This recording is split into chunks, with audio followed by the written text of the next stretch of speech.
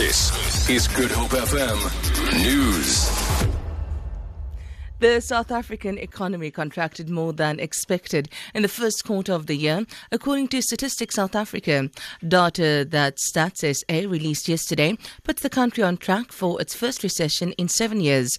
The data led to the weakening of the rand against the dollar until the local currency took strength from news that Fitch had affirmed South Africa's investment-grade credit rating. Economic output fell by 1.2% in the first quarter of 26 after rising by a revised 0.4% in the 3 months to December. This was mainly due to an 18% slide in the mining sector. The rand is trading at 14 rand 75 to the US dollar, 21 rand 39 to the pound, 16 rand 83 to the euro. Gold is trading at $1,262 and the price of Brent crude oil is at $52.66 a barrel.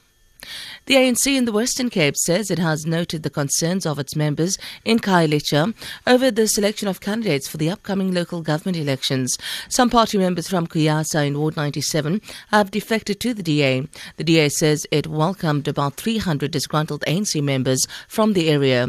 ANC Provincial Secretary Faiz Jacobs. The ANC remains bigger than individuals. We've noted that there is some opportunists, particular councillors that have now come from the bandwagon.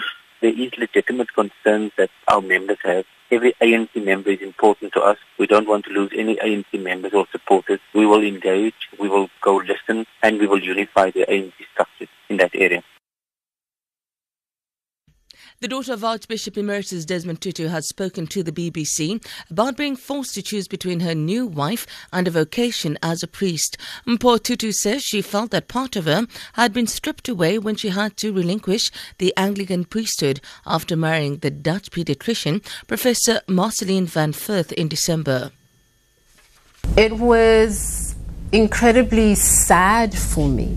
A few years ago, I celebrated the Eucharist with my father, and so to now be in a position where I can't serve at the altar with him, I was surprised by how much it hurt.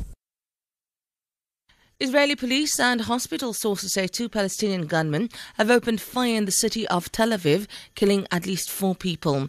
13 others have suffered gunshot wounds during the incident in the city centre. The BBC's Yolanda Knall reports. The 2 attackers are said to have been sitting in a restaurant when they got up and opened fire. Security footage shows them dressed in suits. Terrified diners can be seen trying to escape, leaving tables and chairs overturned. Israeli police say they've arrested 2 cousins in their 20s, one of whom was wounded. The men come from the village of Yatta, near the West Bank city of Hebron, which has been a flashpoint in the unrest that began towards the end of last year. For Good Hope FM News, I'm Sandra Rosenberg. I'd like to know from